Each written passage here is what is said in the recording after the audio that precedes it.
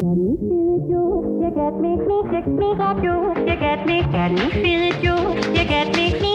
I'm Corey Nathan, and this is Talking Politics and Religion Without Killing Each Other.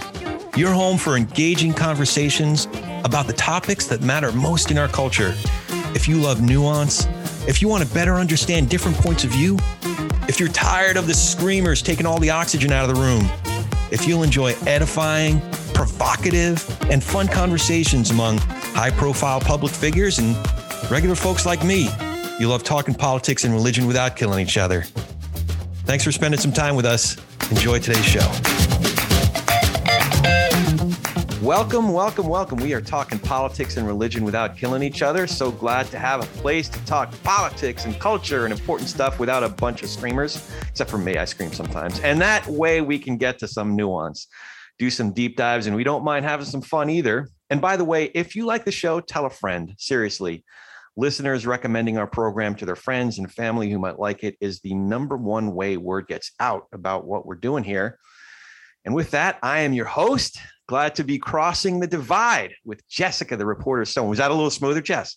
Very good, very good. And I just want to say, people are actually getting back in their cars and going places now. So put us on in the car. We're a great listen. You don't have to worry too much about the kids overhearing something with a lot of screamers, although we do have the explicit rating and we don't know if our guest today might take advantage of that. So stay tuned. Yeah. You doing all right, Jess? Everything good? Yeah. We're at horse camp in Pennsylvania and, was up all night with the 3-year-old. So just another day at the office. Lovely. Without further ado, our guest today is Bill Kristol. Many know Bill from his days in government, serving in the Reagan administration, then as Vice President Dan Quayle's chief of staff during George H.W. Bush's presidency. Bill then went on to become founder and editor-at-large of the Weekly Standard, which, not so coincidentally, was the standard for conservative thinkers with such renowned contributors as Max Boot, David Frum, Charles Krauthammer, and possibly my favorite sociological political writer ever, David Brooks, in addition to guys like Tucker Carlson. But we'll get to that. Today, Bill is editor-at-large of another one of my favorites, the independent media outlet, The Bulwark. We've had Charlie Sykes on here, who's also fantastic. Bill is also chairman of the board of the Republican Accountability Project, which listeners of this program will know as we've often cited the GOP Democracy Report Card. It's an important reference. And among his many other endeavors, I don't know how you have all the time for this, Bill, but Bill has a great podcast aptly called Conversations with Bill Kristol, on which he has in-depth, thought-provoking discussions with leading thinkers and figures in American public life. But today, we get to have our own conversation with Bill Kristol, and we are truly honored to have it. Bill Kristol, thank you so much for joining us. How are you? I'm fine. It's my pleasure to join you, and thank you for that excessively kind introduction. My general experience has been whenever people give you that kind of glowing introduction, you're about to be taken down and debunked and he's on guard and embarrassed in a bunch of ways. So I'm not defensive or anything, and you guys go right ahead and do your thing here. I don't think this will embarrass you, but you can always say move on, but I don't think you will. I want to start this way. I've been doing a lot of reading, not only of a lot of your past work, but also of two other individuals whose work is so erudite, so literate, challenging, thought-provoking. Two people I would have loved to have met. Those two people are your parents, Irving Kristol and Gertrude Himmelfarb. And having read so much of their stuff, I am so curious what the typical dinner conversations were like growing up in the Kristol household in the 50s and 60s. Well, it's nice of you to say nice things about my parents, and I think their writing is certainly worth reading. My father's essays on America and democracy and many, many topical issues, but also beyond topical issues, challenges to capitalism and liberal democracy. My mother was a distinguished historian, mostly of Great Britain, 19th century Great Britain, various Victorian and post-Victorian and pre-Victorian thinkers, but also then more broadly also about America and other historical topics. So it was nice. They were good parents, I've got to say. And, but they went out of their way a little bit, I think, in contrast to friends of theirs in the New York intellectual circles in the 60s when I was growing up, not to try to have the house be, the apartment be at all, a hot house or whatever. I mean, they were who they were. They had the friends they had. So I probably grew up with more books and more professors at dinner than, the typical person, for better and worse. But we really, I played a lot of sports. I was not very good, but I tried to play a lot of sports. My father and I were both big sports fans. So a lot of what we did is watch Mets games and Jets games and Knicks games on TV, and go to a fair number, actually, go to Shea Stadium and Madison Square Garden.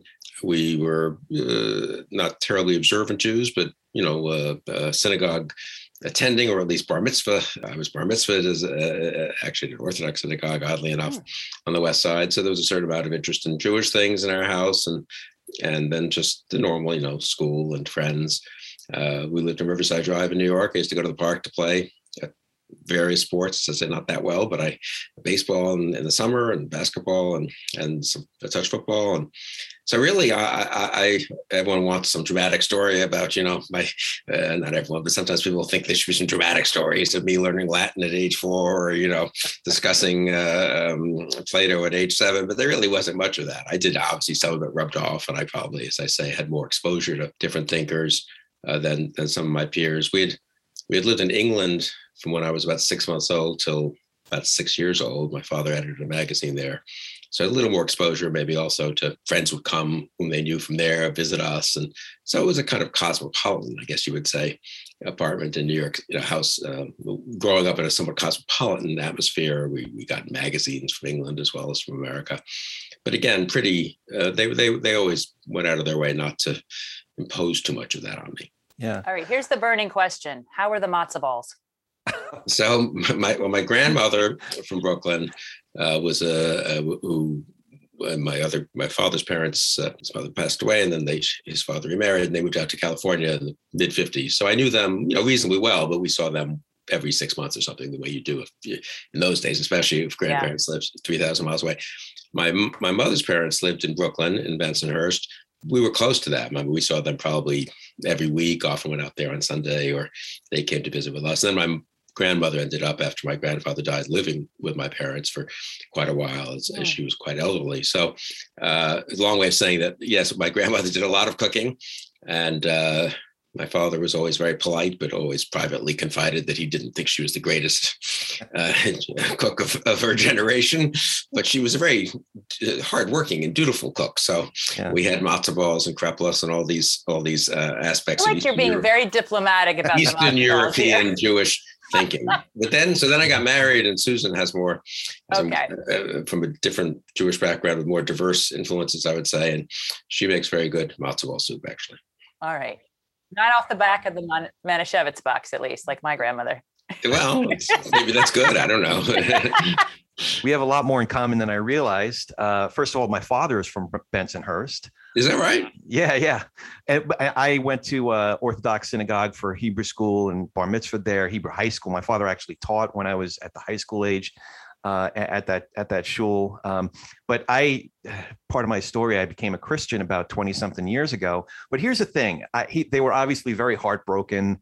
They didn't quite get to the point of sitting Shiva for me, but if I went home and said, I'm a Christian, and by the way, I'm no longer a Mets fan, I'm a Yankees fan, then they definitely would have sat Shiva for me. But that's first things first. That's unusual. The Bensonhurst thing is kind of unusual because it was a partly Jewish neighborhood, but a lot of Italians, as I recall. And it wasn't one of the really famous Jewish neighborhoods of Brooklyn, really. So it's rare that I went into someone else who knows that area a little bit. Yeah, a little bit. But, so the other thing, the more serious question, and it really sparked my imagination as I read a little bit about your family. Both your parents were the children of Jewish immigrants, as you said, from Eastern Europe and Russia, as my grandparents' generation and great-grandparents' generation was.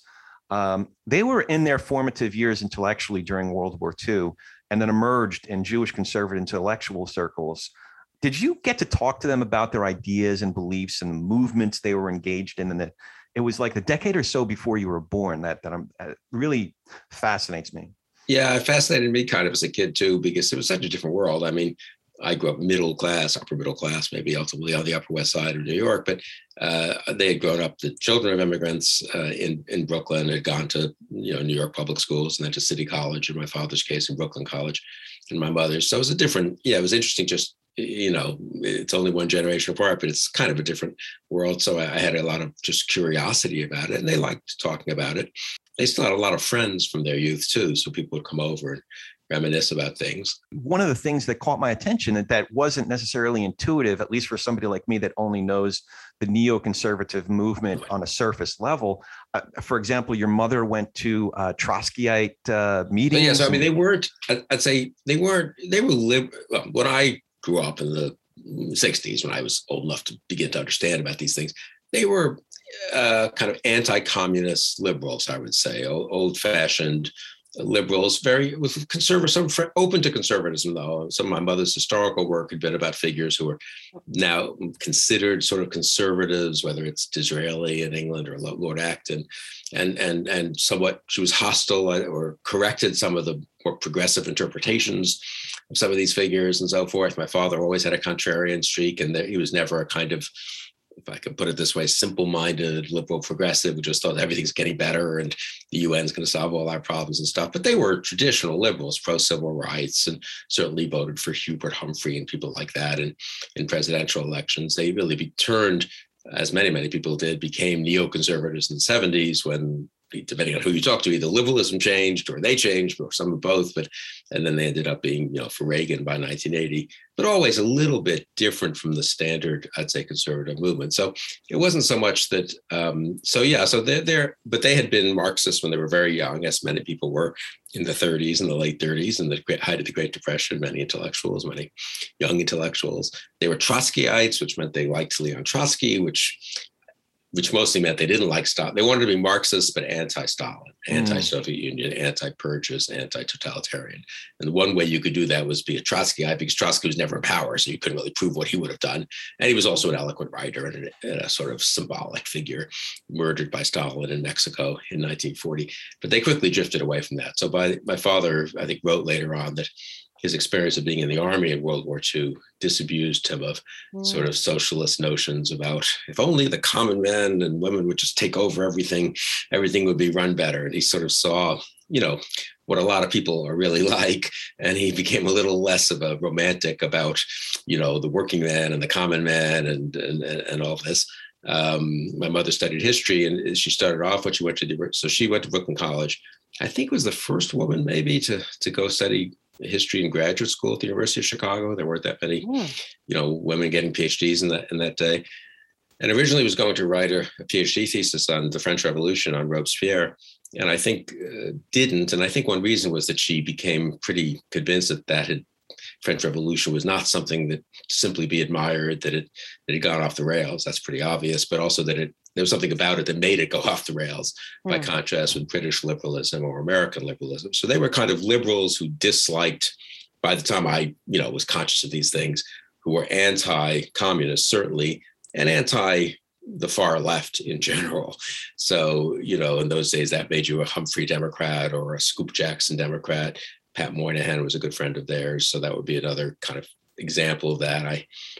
Those of us like me today, I'm sort of ex-Republican or something, or maybe ex-Republican, or what does Pete Buttigieg call people like me, a future former Republican who voted for Biden. So I feel like I've come full circle, and I'm back to sort of centrist Democrats who fight some with the left wing of their own party, but also reject the illiberalism of the right. And I think that's consistent with their thought, generally speaking. But in between, from about 1980 to, my father died in 2009, they were more conservative, I think, for many good reasons, especially this Cold War, and then other reasons. And more identified with the Republican Party, as was I from the time I came to Washington in the mid-'80s.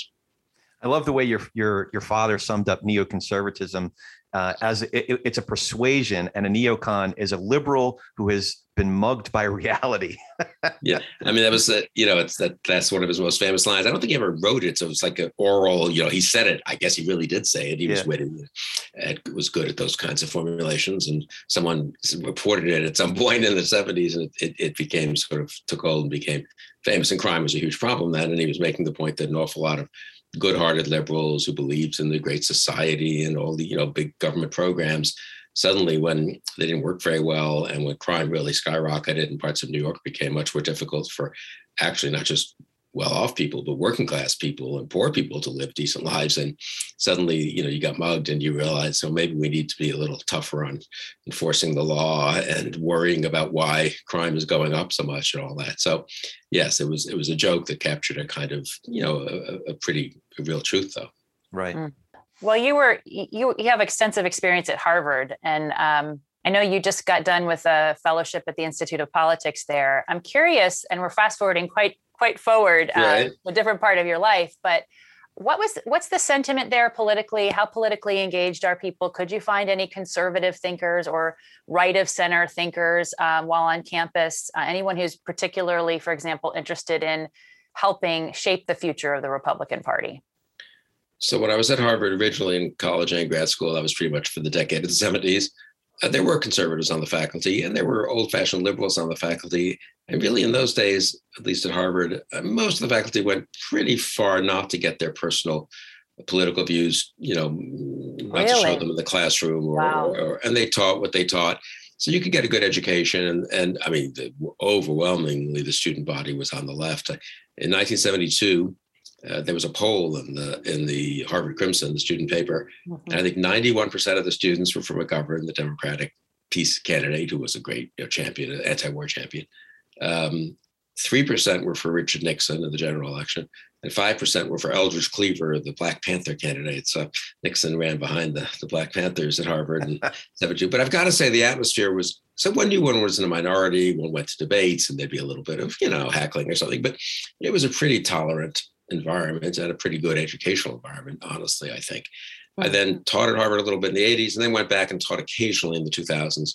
And so I have had sort of a foot in the academy, or half a foot maybe, over the years. I do think one thing that's gotten a little bit worse, maybe more than a little bit worse, is the old-fashioned sense that, politics is one thing and education is another. It was never fully that way, of course. Can't ever be fully that way. Has really eroded a lot. And I just think that the next generation or two of professors, much more willing to be not just political in their writing, which they're certainly entitled to be, but let it spill over a little bit more into their teaching. Having said all that, I've always had good experiences there. I got to say, I did teach. So I led this reading group at the Institute of Politics at the Kennedy School this past spring. So that was the spring of 2020. It was entirely virtual. It was on Zoom. I accepted it, hoping I could, be fun to go back to Harvard a couple of days a week, 2-3 days a week.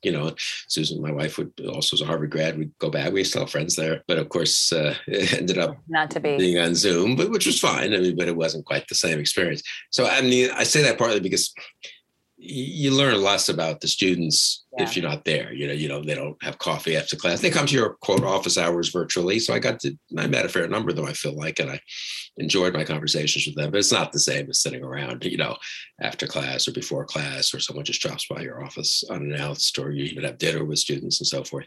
I enjoyed it. I thought it was good. The students were very intelligent and interesting. I've got to say, the thing that struck me the most, and this will sound like I'm being politically correct, but I'm really not. I'm just making an empirical observation, is how diverse the students were. And I mean that I couldn't tell about their politics entirely. I think that's probably mostly liberal, but there were some conservatives. But also just from all over the world, from many different immigrant backgrounds. In my day, they were the sort of old-fashioned Harvard people. Then there were the people like me who were the kids of, Jewish, grandchildren of Jewish immigrants who were making the world, some other immigrants of that nature, a few African Americans. I mean, now it's just, America's changed a lot. You really see it when you see, a swath of 18-year-olds, and you see how many are the children of immigrants or the grandchildren of immigrants from a ton of different countries all around the world. And I was super impressed with them. I mean, I've been very pro-immigration in the last few years, partly because of Trump, but I seeing these young people and, just made me think it's such an advantage for the United States to be the place that if you're energetic, ambitious, among the probably more intelligent or, people who can conceive of going to another country and making another life for themselves, which is pretty challenging when you think about it. I mean, we're the place they want to come.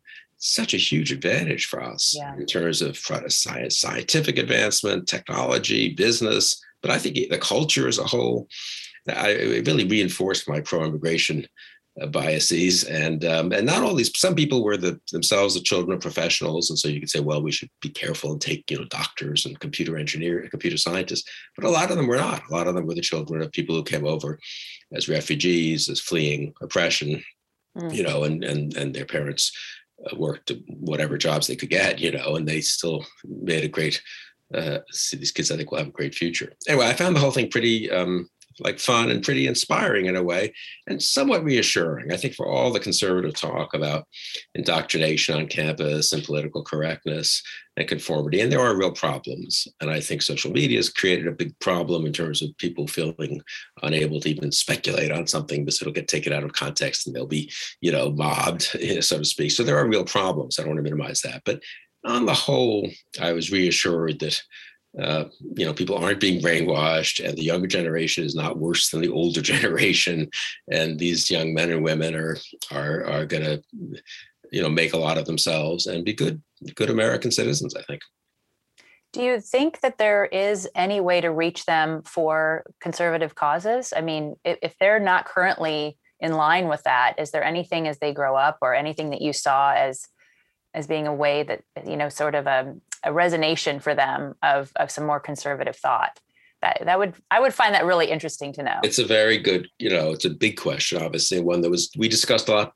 The students actually had talked about a lot, because a lot of them would say, look, I've been on the conservative side of things. My dad's in the military, I'm a young aspiring businessman or woman, and so I'm sort of pro free market or pro, a hawkish foreign policy or something, or from a religious family, and it makes me more inclined to be on the conservative side of the spectrum.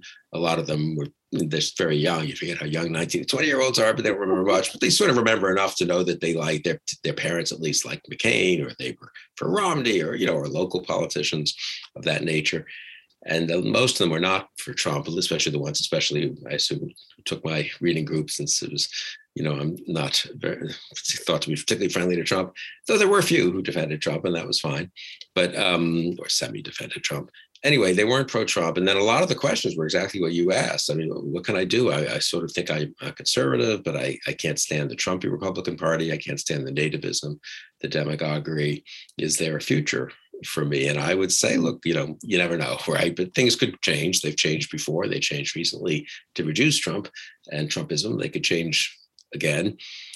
My main advice then also was, don't be too dogmatic about what's conservative and what's liberal. I mean, what's liberal in one era can be conservative in another. What the character of these parties change.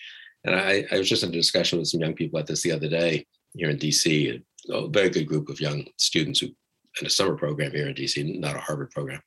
And this came up a lot. This was a more conservative oriented students. It's kind of a conservative-ish program.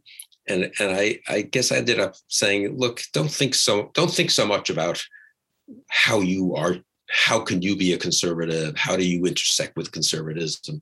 Just think about what you believe about things, advance what you think is right, join the kinds of organizations whose causes you believe in, and the people you admire.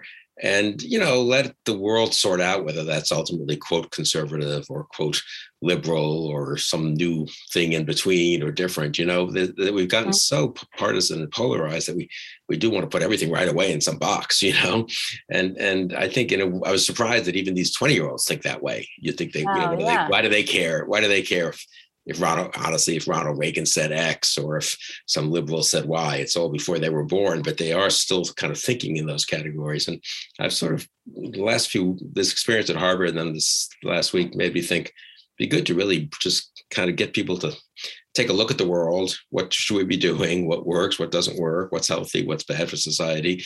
And so forth. And, think about that a little more than, worrying that, I don't quite fit with this group here. Now, in a practical way, if you want to run for office, and you got to think about that kind of stuff. And so I'm not saying you can just avoid it.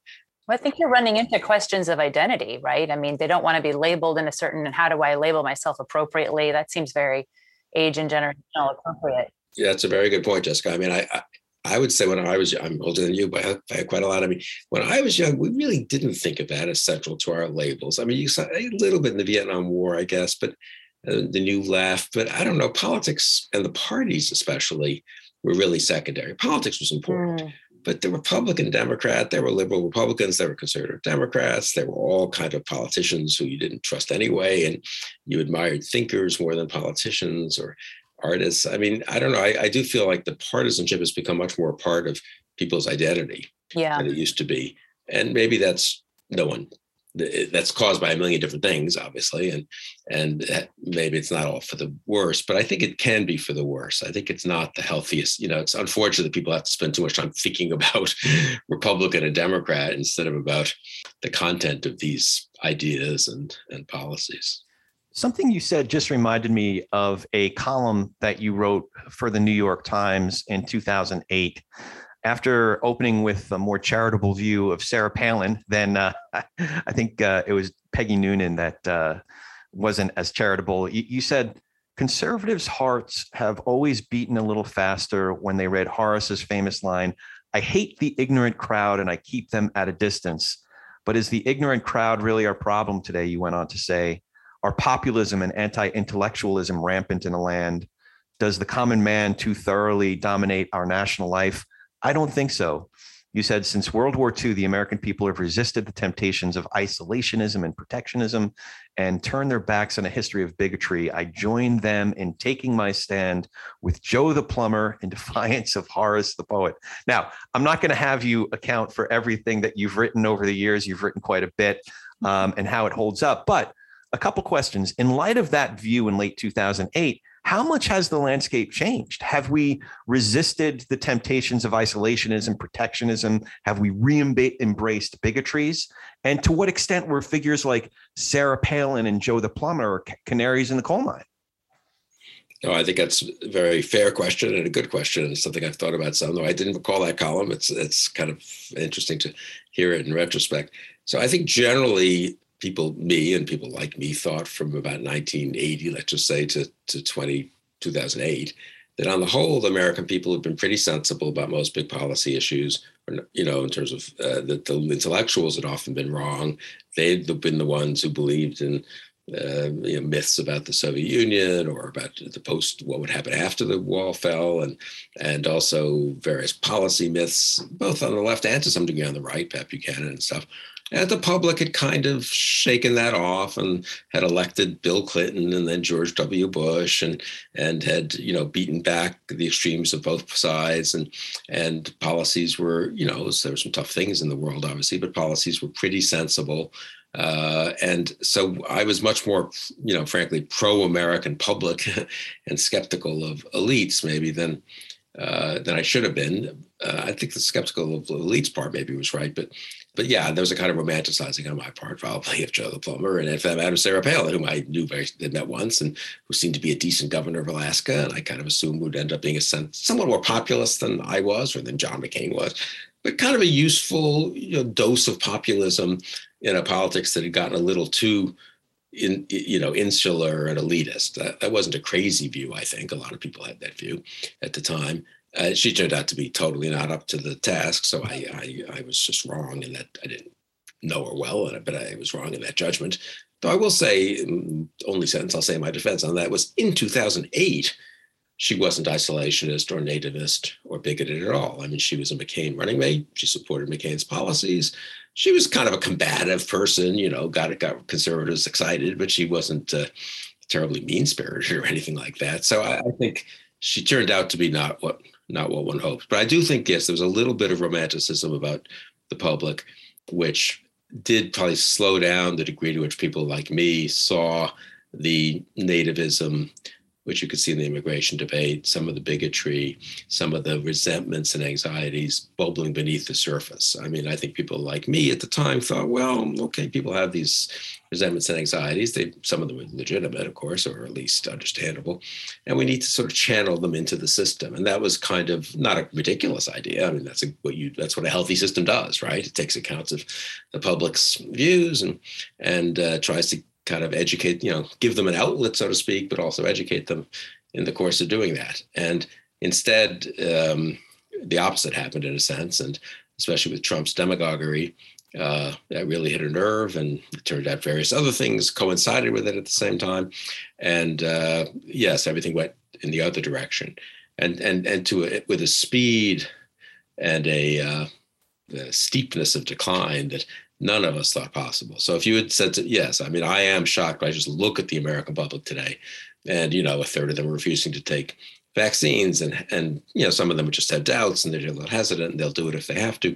But half of that third are just crazy, are in the middle of conspiracy theories and are berating people who are trying to do the right thing, and are, they speak about their fellow Americans in tones that really was confined to a pretty small minority on both sides. I would say 20 or 30 years ago, it has now become mainstream, at least on the right. Left is the liberals have actually done a better job of disciplining their borders, I would say, though there's some of that, of course. So, no, I think I was overly hopeful about the ability to channel populism in a constructive way. And now we're at and also once this starts to spiral downhill, it tends to have a self-reinforcing character. So everyone has to be worse than the next person. So we've gone in from, a certain amount of demagoguery in 2014 to sort of insane levels here. And it's only 6-7 years later. Yeah. I've been following David French's and Sarah Isger's conversations around the freedom of speech and libel cases and speech codes on campuses. I'm really curious to see how things move forward. For example, will there be some sort of, this might be pie in the sky, but will there be some sort of class action suit against individual media personalities or maybe even networks that have promoted anti-science, dangerous anti-vaccine theories? Is there accountability of any sort, or in the broader scale of free speech? While we believe in the freedom of speech, is it healthy for our culture for everyone to have a microphone? But that's, I guess that's another issue. We'll be listening. No, I mean, I'll just say a word about it, though, since it's interesting. I mean, we're not going to turn around technology, so people will have.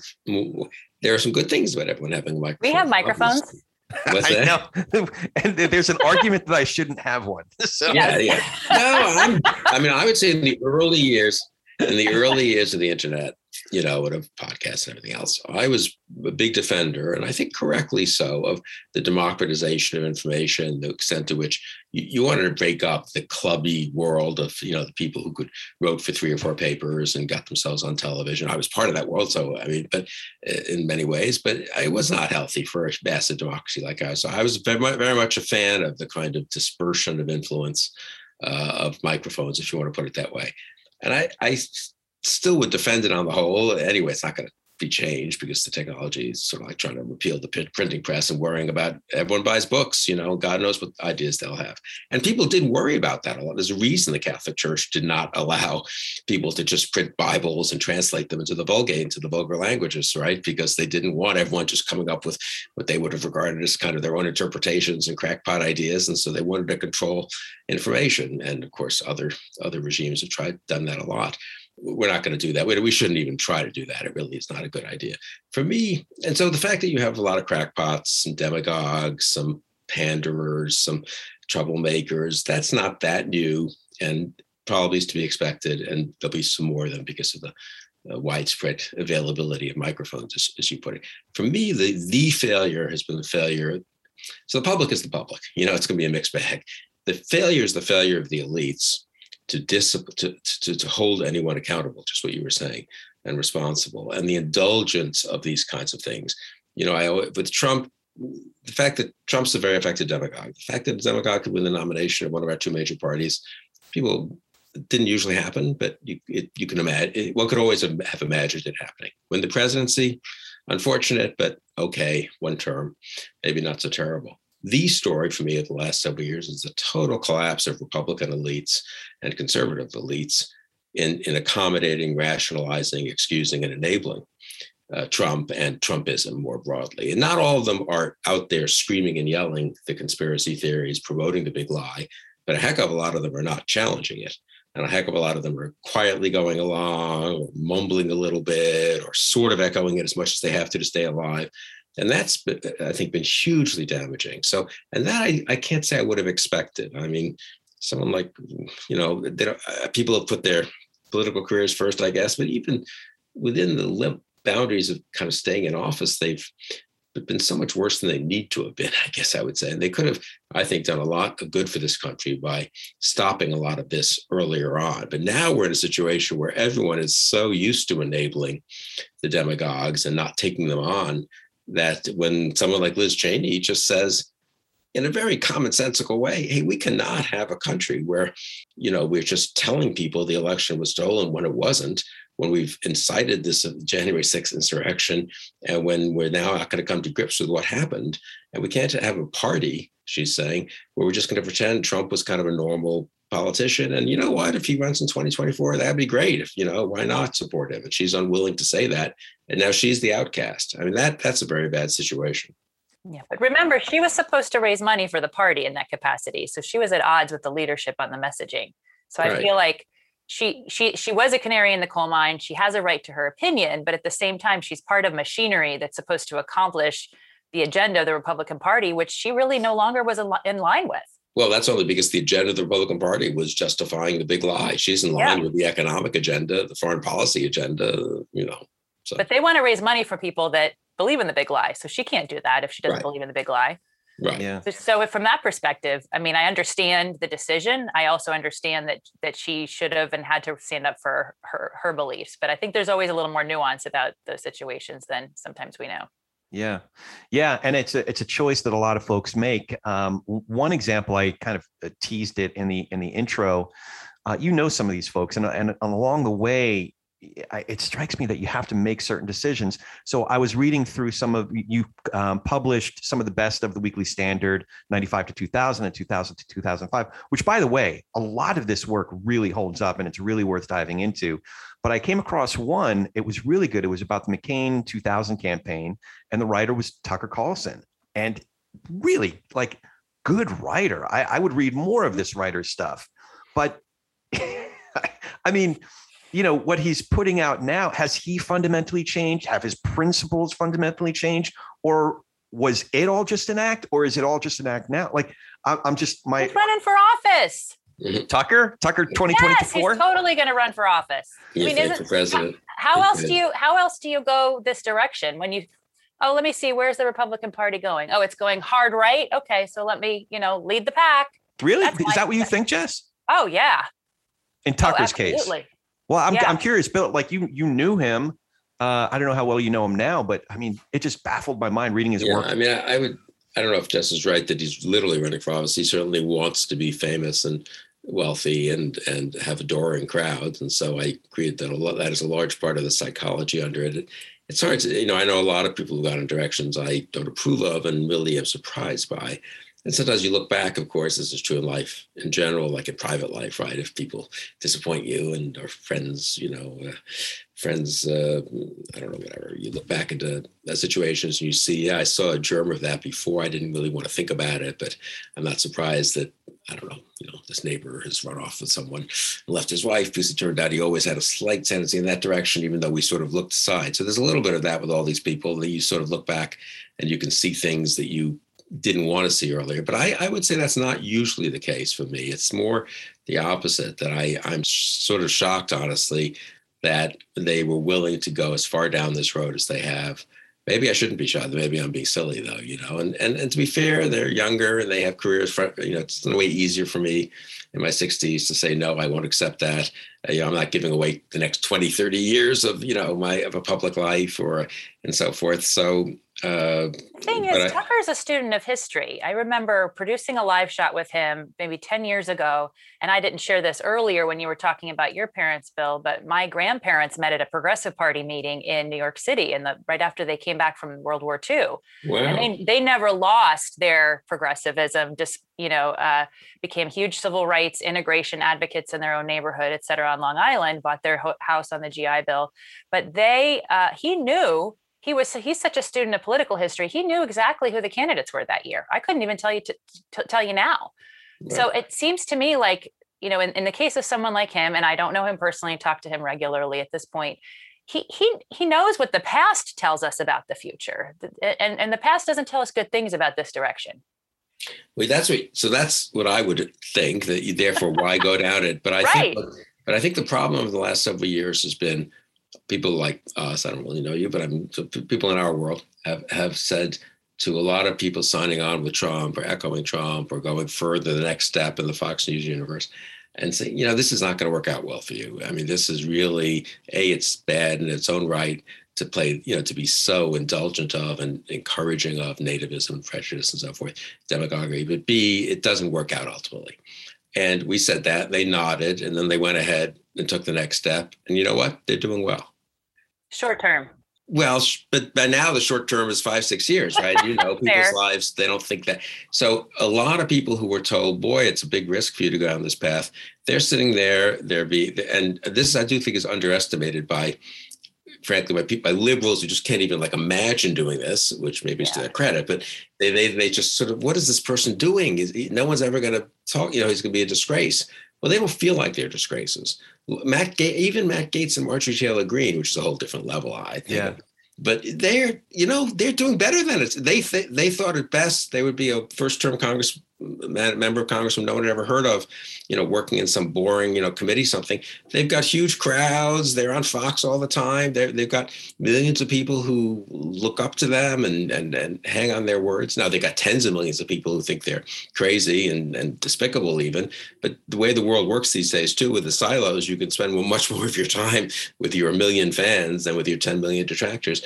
And as I say, they're literally getting wealthy, a ton of these people. And so I think the degree to which they have not yet paid a price. I take your point, Jess, about maybe short-term, medium-term kind of thing, but that's a very important part. And same with the politicians. Kevin McCarthy, the Republican leader of the House, everyone I know is like, he looks pathetic. He's sucking up to Trump one day. He's trying to go a little bit the other direction the next day. Doesn't he have any spine? What, doesn't he care how he looks?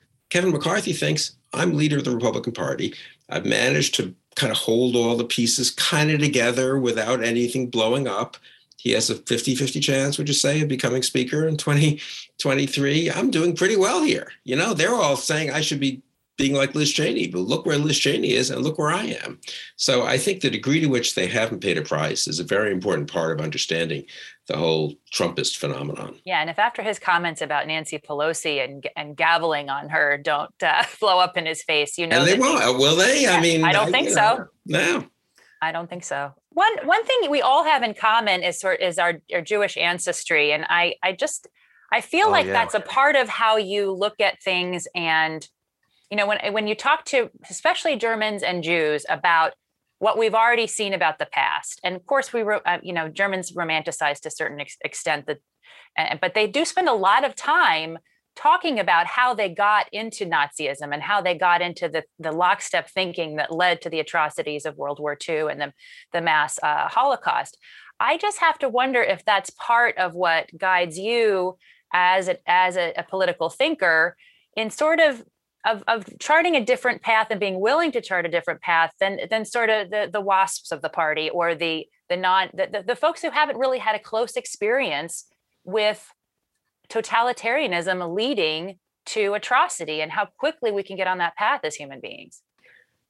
Yeah, I think that it's hard to, psychoanalyze yourself and say what causes you to go in a certain direction. But I do think Jews have been sort of disproportionately Jewish conservatives. Some have gone along, some of them who really are pro-Israel, and I am too, but they've put aside everything else because Trump has been in his own way pro-Israel and so forth. But I do think there's more sensitivity to the price you may pay for indulging in this kind of demagoguery. And for now, it looks like, oh, come on, it's a little bit of rough talk, but is it really going anywhere? And it's still America. People are protected. But I think we do see maybe a little more how quickly, and I think we're right about this, how quickly those protections can start to get eroded if people get used to this kind of discourse and this kind of behavior even. And I would say this is true of other immigrants and children of immigrants. I've been struck by that. If you look in the circles I now move in, which let's call them never Trump, sort of ex-Republicanish type circles, there are a disproportionate number of children of immigrants from all over. I did those conversations. I do the conversations with Bill Kristol. I did a good one, I think, with Roya Hakakian,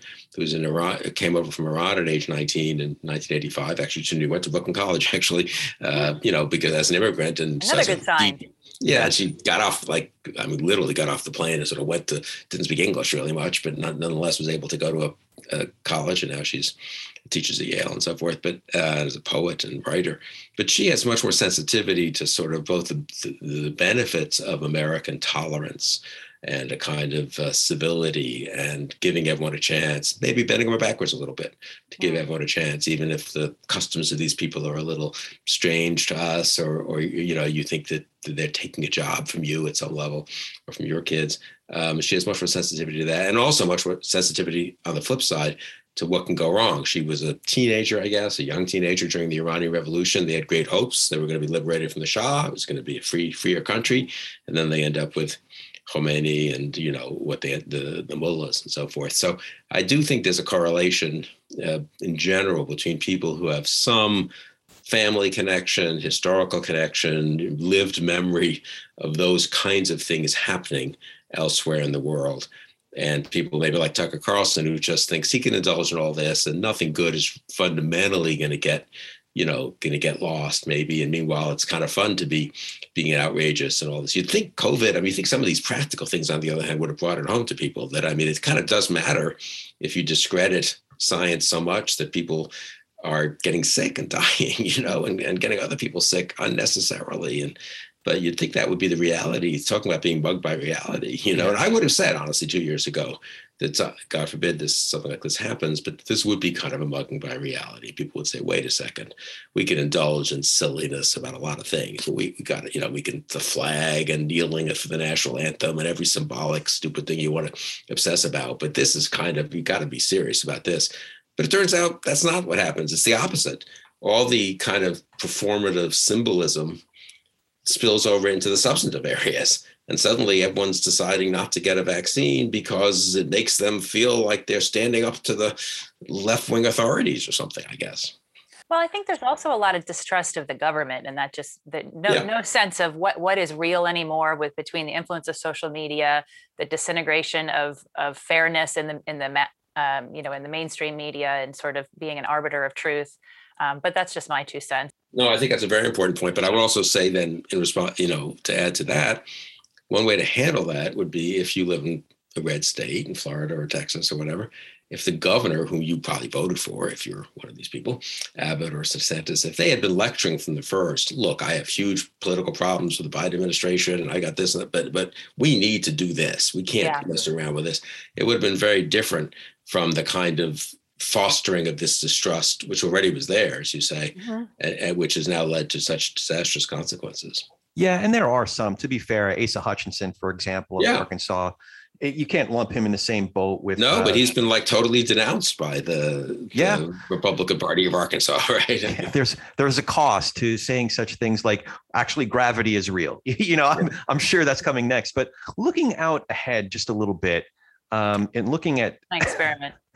What's still real? Jessica's proven my point. And looking out ahead just at 2022, how do you see things shaking out? Should we be nervous about a speaker, Kevin McCarthy, other than, him gaveling Nancy Pelosi, or, are some of, I think, shouldn't laugh. Well, it's looking at some this of the so voting. Bizarre. It is. There's so many intertwined. This is a kind of a complicated question, but there are so many intertwined issues. So, for example, a lot of the state legislatures are passing these voting laws around the country, some of which I think are just performative, frankly, to, you use that word. It's in trying to give succor in a passive way to the big lie. But I think there are a few of these laws that really are substantive, that really do strike at the heart of the Democratic Party, or the democratic process, I should say. So 2 questions. One is, which election laws around the country are you concerned about? And then how concerned should we be about Speaker Kevin McCarthy? I think we should generally be very concerned about a Republican Party that the bulk of which is unwilling to reject such an important big lie as the one that's been propagated, and such a damaging one, and then all the other aspects of it as well. One of which is passing a bunch of laws, some of which are bad, very bad, some of which are pretty bad, some of which are meaningless and performative on elections. But it's less, people are slightly missing the point, I think, when they look at each individual law, and it's the net effect of them. And does it lay a predicate, does it lay a groundwork for the party deciding in a close race well, the legislature has to step in now here. We can't have confidence that we have to replace these election officials or do our own appointment of electors. I don't think that's likely still, I guess, but I wouldn't have thought a lot of things were likely 2 or 3 years ago that have come close to happening, including what Trump tried to do between November 3rd and January 6th with the Justice Department, the Defense Department and stuff. So I'm on the alarm side, the concern side, partly because honestly, you don't pay the country won't pay a big price for being too alarmed. What we do, we'll overturn some of these laws and, have slightly different election procedures with mail-in ballots, whereas to make an error on the other side opens up pretty scary possibilities. So I've consistently been on the alarm side, and I remain that way. And I think there's a little bit of a forest and trees problem, but if you look at the thing all together, the demagoguery, the nativism, the election, the big lie, the skepticism of government, some of which is justified, but of experts and the kind of America first rhetoric, and you just put it all in one big ball, it's bad. It's worse than the sum of the parts. Individually, could this decision here or that decision there be okay? Maybe we did close down too quickly last summer. Keeping restaurants open outdoors wasn't crazy. You can each individual thing. Some of them you can litigate and obviously have your own, have a complicated judgment on, but put together, which is what you have to do sort of in politics and try to think about it in a broader way, holistic way. I think it's pretty dangerous. Yeah. It does sound like you're a little bit more optimistic than a lot of other folks that the Democrats will hold the House in 2022. I mean, I think I don't know. History would suggest they won't.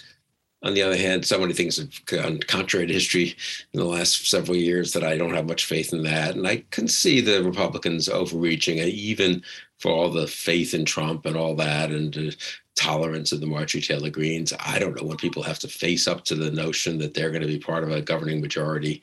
People might balk at that.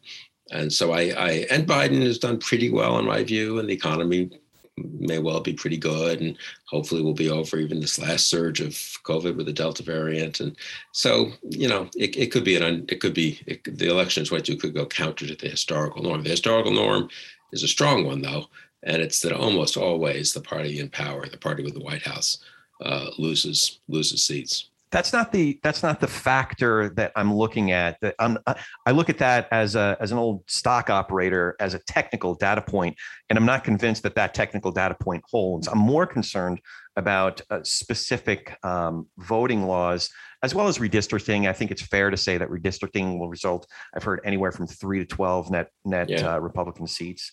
So those are the ones that I'm looking at. So the Democrats have to have a good day, but I was curious. I went back to Kristol's work, and I've heard you make reference to this.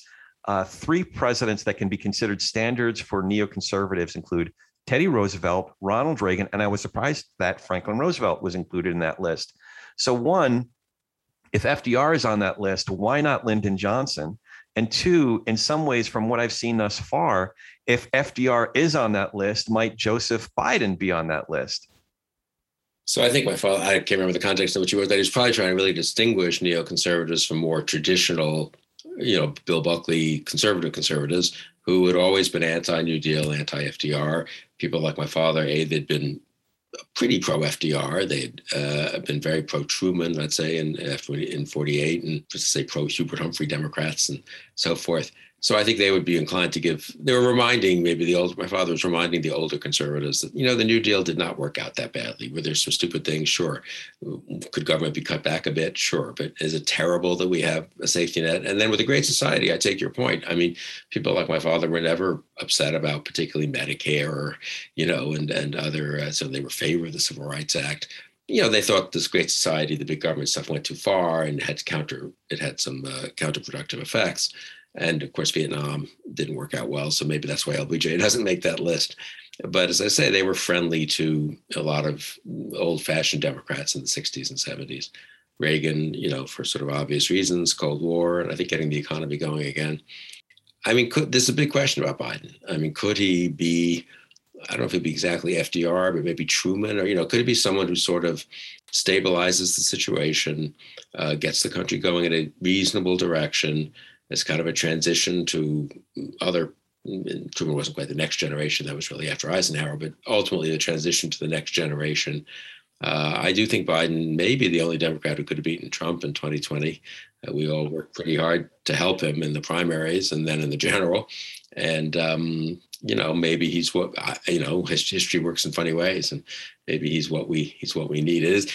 I do think the future is very much up in the air, in the sense that we have a temporary kind of, I don't know what it is exactly, a calm before the storm or something, somewhat stable leadership. The Democrats have very tenuous majorities, but they're holding in both houses. You've got competent people running things with Biden and Pelosi and Schumer. I would say they know what they're doing. It's not like a ridiculous thing, but they're all in their 70s. And where do the parties go? Where does each party go? Where do the politics go in Congress or in the executive branch 5, 10, 15 years from now? That I think is really hard to tell. It could be good. I mean, things could get better. We could have a kind of new burst of energy and of productivity and of people coming together. Maybe the old parties, the kind of incredible partisanship begins to break up. Maybe it's overdone. If you want the stock market analogy, it's like you can't, we're like a partisanship bubble, polarization bubble. And at some point it does burst, but people have been waiting to burst for a little while here and it hasn't. But of course, stock market bubbles, that people always expect them to burst for 2-3 years until they finally do, right? Something like that. So maybe we're in a weird pre-bubble situation. A friend of mine uses this analogy. He's in business for Trump. I mean, he keeps thinking that, it looks very powerful now, but maybe it is a little bit of a kind of, at some point, it just kind of, pops. But anyway, it hasn't yet, and you can't count on that happening. And meanwhile, a lot of damage can be done during bubbles. So you really need to make sure the institutions are strong. I do think that's what people like me have been so obsessed with, institutions and norms. I mean, you need to make sure that we have a Justice Department that's somewhat independent of the White House. You need to make sure that the military has its code of conduct in place and isn't going to just let some politicians start to order it to do unlawful things. You do need to have a kind of structures in place that can weather the storm. Yeah. I'm curious, one last question from me, and then we'll start to wrap up. But I feel like I've monopolized this conversation, but we literally have 26 pages worth of questions, most of which we haven't gotten to. But since I'm such a fan of Defending Democracy Together and the Republican Accountability Project, often refer to the GOP Democracy Report Card, the rap sheet as it's called. Have you seen any effects from these efforts? And what do you hope to achieve from them going forward? So I think the short answer is, on the one hand, we've seen effects in the sense that, I think we've given a home to a lot of people who felt homeless with the Trumpy Republican Party and a liberal Democratic Party, at least certainly in the 4 years of the Trump presidency. We've done some good. I think we've stopped some bad things from happening and blown the whistle on some things. And as I say, given people a place to rally to.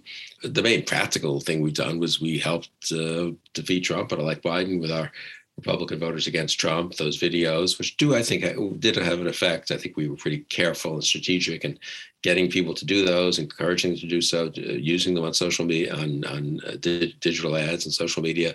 We didn't go for a big splash. We did some splashy ads, but we didn't do too much of that. We really tried to speak to voters. I learned a lot. My colleague Sarah Long deserves most of the credit for this. She's thought a lot and studied a lot of marketing and so forth and persuasion. And that, it turned out we did focus groups. This is kind of interesting on the elitism and populism stuff and on the distrust of government that Jess was talking about. I mean, people did not want to hear from me, or they didn't want to hear from their senator or governor even. They didn't want to even hear from celebrities, which normally you'd think, okay, an actor, that's kind of, they just distrust all of that. Any nicely packaged ad, this was summer of 2020, we were testing this, nicely packaged ad, even if it showed Trump doing terrible things, they think, who knows if we really did those things even. They can cut the video these days to make it look like he's saying things he's not. What did get to people, and this is what we ended up doing, and I think we had an effect, was these little self-produced videos on your phone, literally on the iPhone, that we asked people to send in to us. We clipped them a little to, just make them short enough that people would watch. But we didn't, literally we clipped a few things out. We didn't add anything. We didn't edit them, so to speak. We didn't produce them. Some of them we used later for ads that we produced them a little bit. But even so, the video itself was what it was. And these were videos of people, almost all of them were Republicans or former Republicans. Almost all of them who had voted Republican most of their lifetime. Many of whom had voted for Trump in 2016. And so the typical video, you may have seen some of it, was sort of, I'm Joe Blow from here from Scranton, Pennsylvania. I voted for Trump in 2016. I was hoping he'd do better. I thought it was time for an outsider, but I was wrong. It's just he's doing too much damage. Or I'm pro-life, so I voted for Trump, but he's not helping the pro-life cause with the way he's treating immigrants and so forth. So these were real people. We weren't scripted. They said what they believed. The Biden campaign sort of got annoyed at us at one point. We heard it directly. We couldn't talk to them because of the FEC rules. That some of them said, "Look, I don't much like Biden. I don't have much confidence that he's going to be a great president. But you know what? We can't afford another 4 years of Trump. So I'm going to go in there and vote for Biden, and then we'll just figure out what we do 3 or 4 years from now for the next one." And it was the Biden campaign. One problem with political advertising is that each campaign has to say its candidate is the greatest thing ever. But the more effective pitch and the truer pitch to an actual real citizen is, look, I'm conflicted like you are. I'm not crazy about either of these people.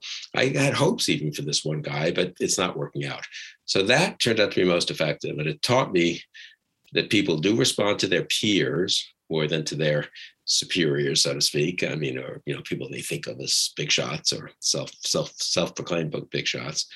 That you do need to speak to people's doubts and hesitations. And this is, I think, it's not like, I guess this wouldn't work for advertising soft drinks or ice cream or, with it's the best ever, right? You wouldn't do an ice cream. Now, this ice cream isn't great, but it's kind of better than the other one you can get. And it's also a discount, but that actually works in politics because it's more real, it's what people kind of suspect. It's authentic because they have so much slick production, and these younger generations, they can get in front of their own phone. Look at what they're doing on Instagram. They make themselves look like supermodels.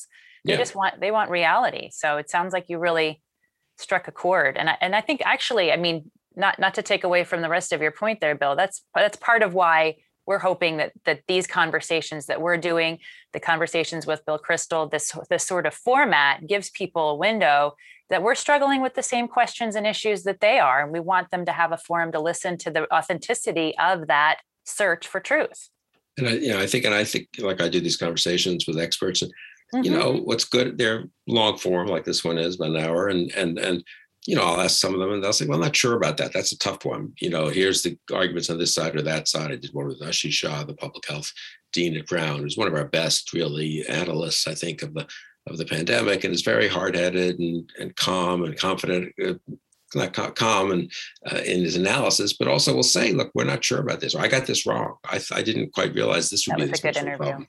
Yeah. And I think that's I agree with you that sometimes when we do these conversations, people say, well, will you edit it afterwards to take out the sort of what we go, where we are uncertain about something, where there's a little bit of back and forth or inconclusiveness? And we would in principle, and if something really silly happened, we would take it out as a courtesy, obviously, if someone just, misspoke or something.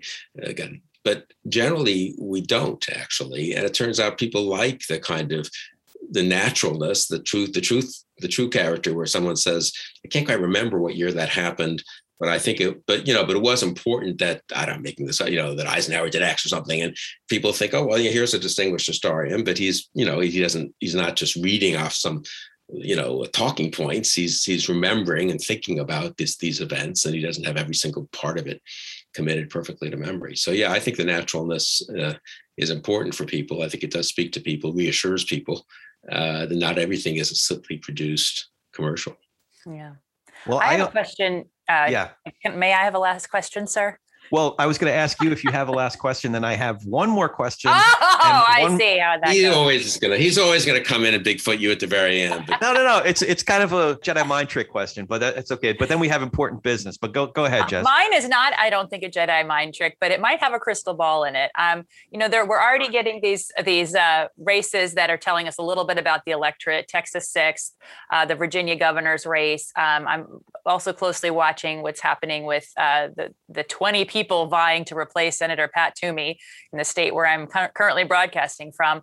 From all of the political races there are to watch, what are you keeping an eye on to give you certain indications of where the electorate is headed, and more importantly, where our country is headed? So I think in the primaries, there are some pretty obvious ones, and more of them will emerge, probably just redistricting. We don't quite know what some of the House seats will look like, where they'll be on the Republican side, there'll be different flavors of Trumpy candidates and some truly non-Trumpy candidates. And what is the market for someone who's not a Trump apologist or enthusiast? And will people be more open to at least someone who's okay with Trump, but isn't just repeating everything Trump says, as opposed to the most Trumpy of Trumpy candidates. And so in various states, Ohio, Pennsylvania, there'll be interesting Senate primaries on the Republican side. A lot of House seats where this will happen too. I think generally looking at open seats, if viewers are interested in this, looking at seats where there's no incumbent gives you a better X-ray into what the electorate is thinking. If there's an incumbent, it distorts things. People either like the incumbent or they don't like the incumbent based on various historical things. Whereas in a way, a straight open seat, Pat Toomey in Pennsylvania is retiring, a bunch of people are going to run for that seat in both parties. You get a sense of where the balance of power in each party is. And I'd say that's very much true on the Democratic side, where they'll be pretty consistently quite progressive Democrats, maybe not quite as much as AOC and the famous ones, but in that direction, versus, let's call them Biden Democrats. And there was just an election in Cleveland, and where the more Biden Democrat defeated the AOC, Bernie Sanders endorsed Democrat, I think. Also the New York City mayor's race. They've been on the Democratic side. This encourages someone like me, 3 or 4 straight races where the moderate has won. It's sometimes coming uphill from behind against a more progressive candidate. And the conventional wisdom is so much, all the energy on the left is on the progressive side. Well, it turns out there's a lot of liberals who want more liberal policies than I would probably want in the best of all worlds. But they're kind of Biden liberals, and they still want markets. They want capitalism. They want, a strong American presence in the world. They don't want to trash our history, but they want, liberal policies. So, but we'll see in both parties, I think, in the primaries. I think we'll know a lot more in a year where the parties are. Yeah. Well, shout out to our friend Emily Matthews. She's working with a Republican candidate in the Pennsylvania Senate race, Craig Snyder. And I'm encouraged by candidates like this. He's in a wide field, a lot of other Republicans who are all basically Trump wannabes. And Craig has flat out said, no, I still have my conservative principles, but I think a lot of where the party has gone is absolutely wrong. We've lost our moorings. So I'm rooting for candidates like that on the Republican side. I was a big fan of how the Democratic primary in New York City mayor's race worked out, but that's just my own opinion. Okay, so here's my last question. Color commentary guy here. I'm doing the color commentary. Craig Snyder was a student of mine at Penn. Oh, I was an assistant professor, and he's like 7 or 8 years younger. He was an undergraduate, and we stayed in touch over the years. No, and I'm encouraged we'll see how he does. Yeah. He's taking a pretty tough, courageous, but underdog position of just saying, I want nothing to do with Trump. But let's see, it'll be interesting to see how many Republicans are open to that a year from now in Pennsylvania. Yeah. So here's my last question. Do you have any questions for us? What have you guys learned doing this podcast? I'll let you go first, Corey. Oh, geez. You usually punt to me, so I'm going to punt to you while I think of a more erudite answer while you're flailing. I almost don't want like the erudite, but like just are your views of the country or public discourse changed much by having done this for however long you have been doing it? Yeah, about 6-8 months, something like that. Yeah. Well, I've learned a lot from the folks that we've had the opportunity to talk to. I've learned a lot about the inside game of political strategy, or about the ethics of journalism, that good journalism is still being done. Politicians or candidates who still have nuance in their approach. Our state senator, Scott Wilk, came on in early January, late December.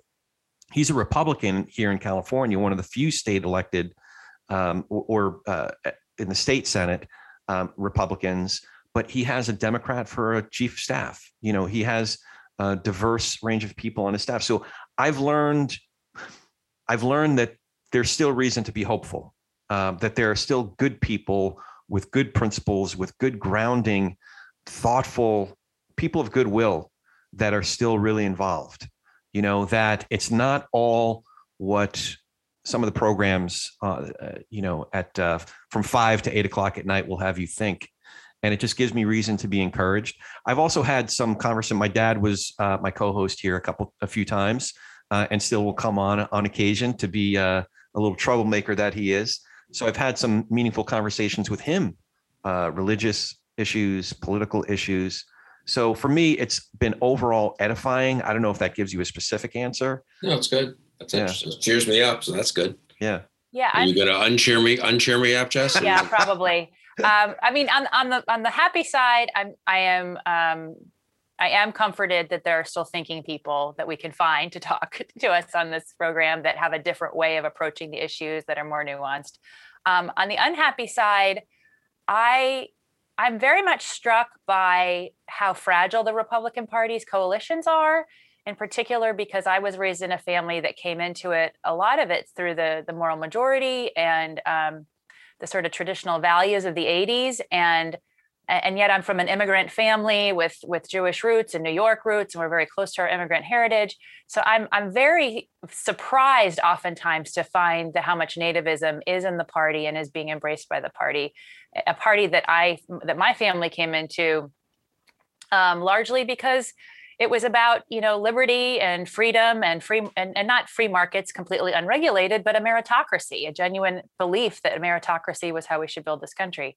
So I am very much struck by that, and very much struck by the mistakes the party's made in terms of outreach to immigrants and to immigrant communities in particular. Just stunning to me how clearly not only just a political mistake, but how the party could be so much bigger now if the advice of the 2012 autopsy had been followed to do outreach to the Hispanic community, which largely has a lot more in common with Republican ideals than Democratic ideals, from my vantage point as a journalist. Yeah. All right. So, like I said, we have 26 pages of this stuff, so we could go on and on, but I won't keep you prisoner. Last but not least, how can we find you, your work on the Bulwark, and Conversations with Bill Kristol? So thebulwark.com, that's the website there. You can just Google Conversations with Bill Kristol or go to conversationswithbillkristol.org.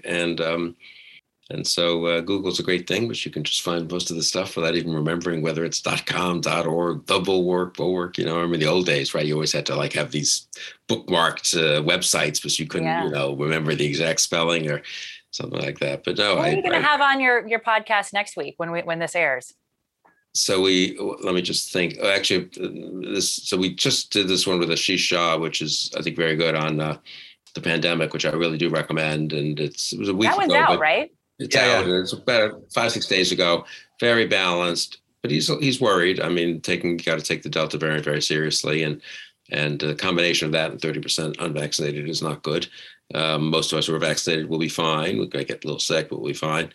But the degree to which we'll have much more, not just death and illness, which is bad, but it could disrupt the school openings and so forth. You thought we were really coming out of this on a kind of glide path, and now we're hitting a pretty big bump. So that's a good conversation. The next one's on the Federalist Papers with David Epstein, who wrote an excellent book about that a few years ago. So we have a bunch of different topics. I hope people take a look at the Bulwark and take a look at this podcast, which is, I've really enjoyed it. So thanks very much. That's terrific.